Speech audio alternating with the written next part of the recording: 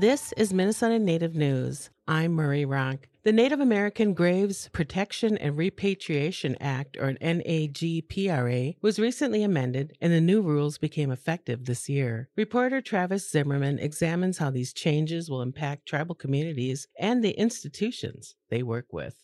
Since 1990, the Native American Graves Protection and Repatriation Act, known as NAGPRA, has been federal law. It exists to protect and return Native American human remains, funerary and sacred objects, and objects of cultural patrimony to their tribal communities. This law acknowledges that human remains removed from federal and tribal lands belong to lineal descendants, Indian tribes, and Native Hawaiian organizations.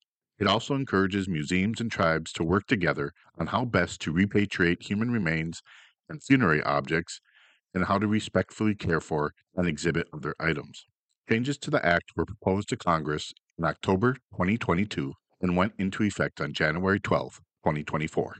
One of the changes that took effect this year included strengthening the authority of the role of tribes. Michael Wilson, the Tribal Historic Preservation Officer for the Mille Lacs Band of Ojibwe, agrees that is an important change. The power to make decisions from the institutions and places it where it should have been in the beginning of NAGPRA, and I feel is in the spirit of the legislation, places it in the hands of tribal representatives and tribal nations, tribal entities. So it removes that from the Institute. So there's fewer opportunities for the Institute to say, oh, well, that's not yours, or, well, that's not a funerary object. As a compliance officer for the Prairie Island Tribal Historic Preservation Office, Frankie Jackson has had to deal with institutions requesting verification of remains and objects and has had to identify they were culturally affiliated as Dakota. Sometimes that is hard to prove, and it means that the remains and objects are labeled culturally unidentifiable and are not returned to the tribe. I think we have to also acknowledge another element of this rule change, eliminating the category of culturally unidentifiable human remains. Wilson says that this is a big win for tribal nations. The one I really like is the removal of culturally unidentifiable as a category. And that's been a loophole, I think, for a long time that a lot of institutions have used to keep from having to get engaged honestly in repatriation issues. So the removal of that language to me is a big win.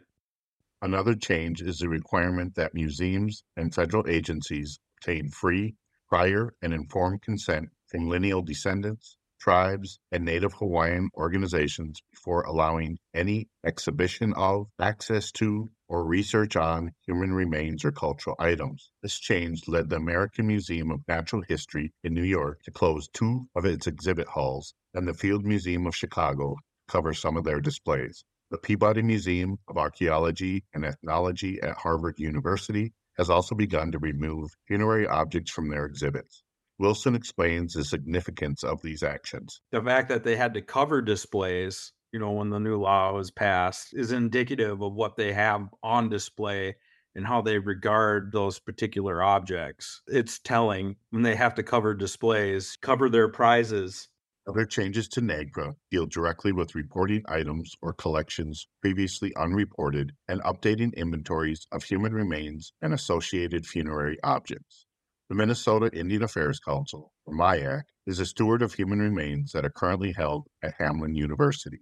Both Jackson and Wilson express optimism about how tribes will work together to do the right thing and get this important work done. The issue around the 400 and some relatives that are sitting in Hamlin's collection, some of these individuals have been sitting in boxes for well over 100 years. We don't need to get into tug-of-war matches over cultural affiliation.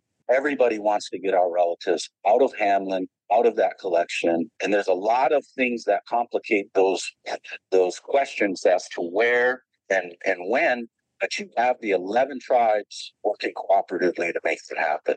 For Minnesota Native News, this is Travis Zimmerman.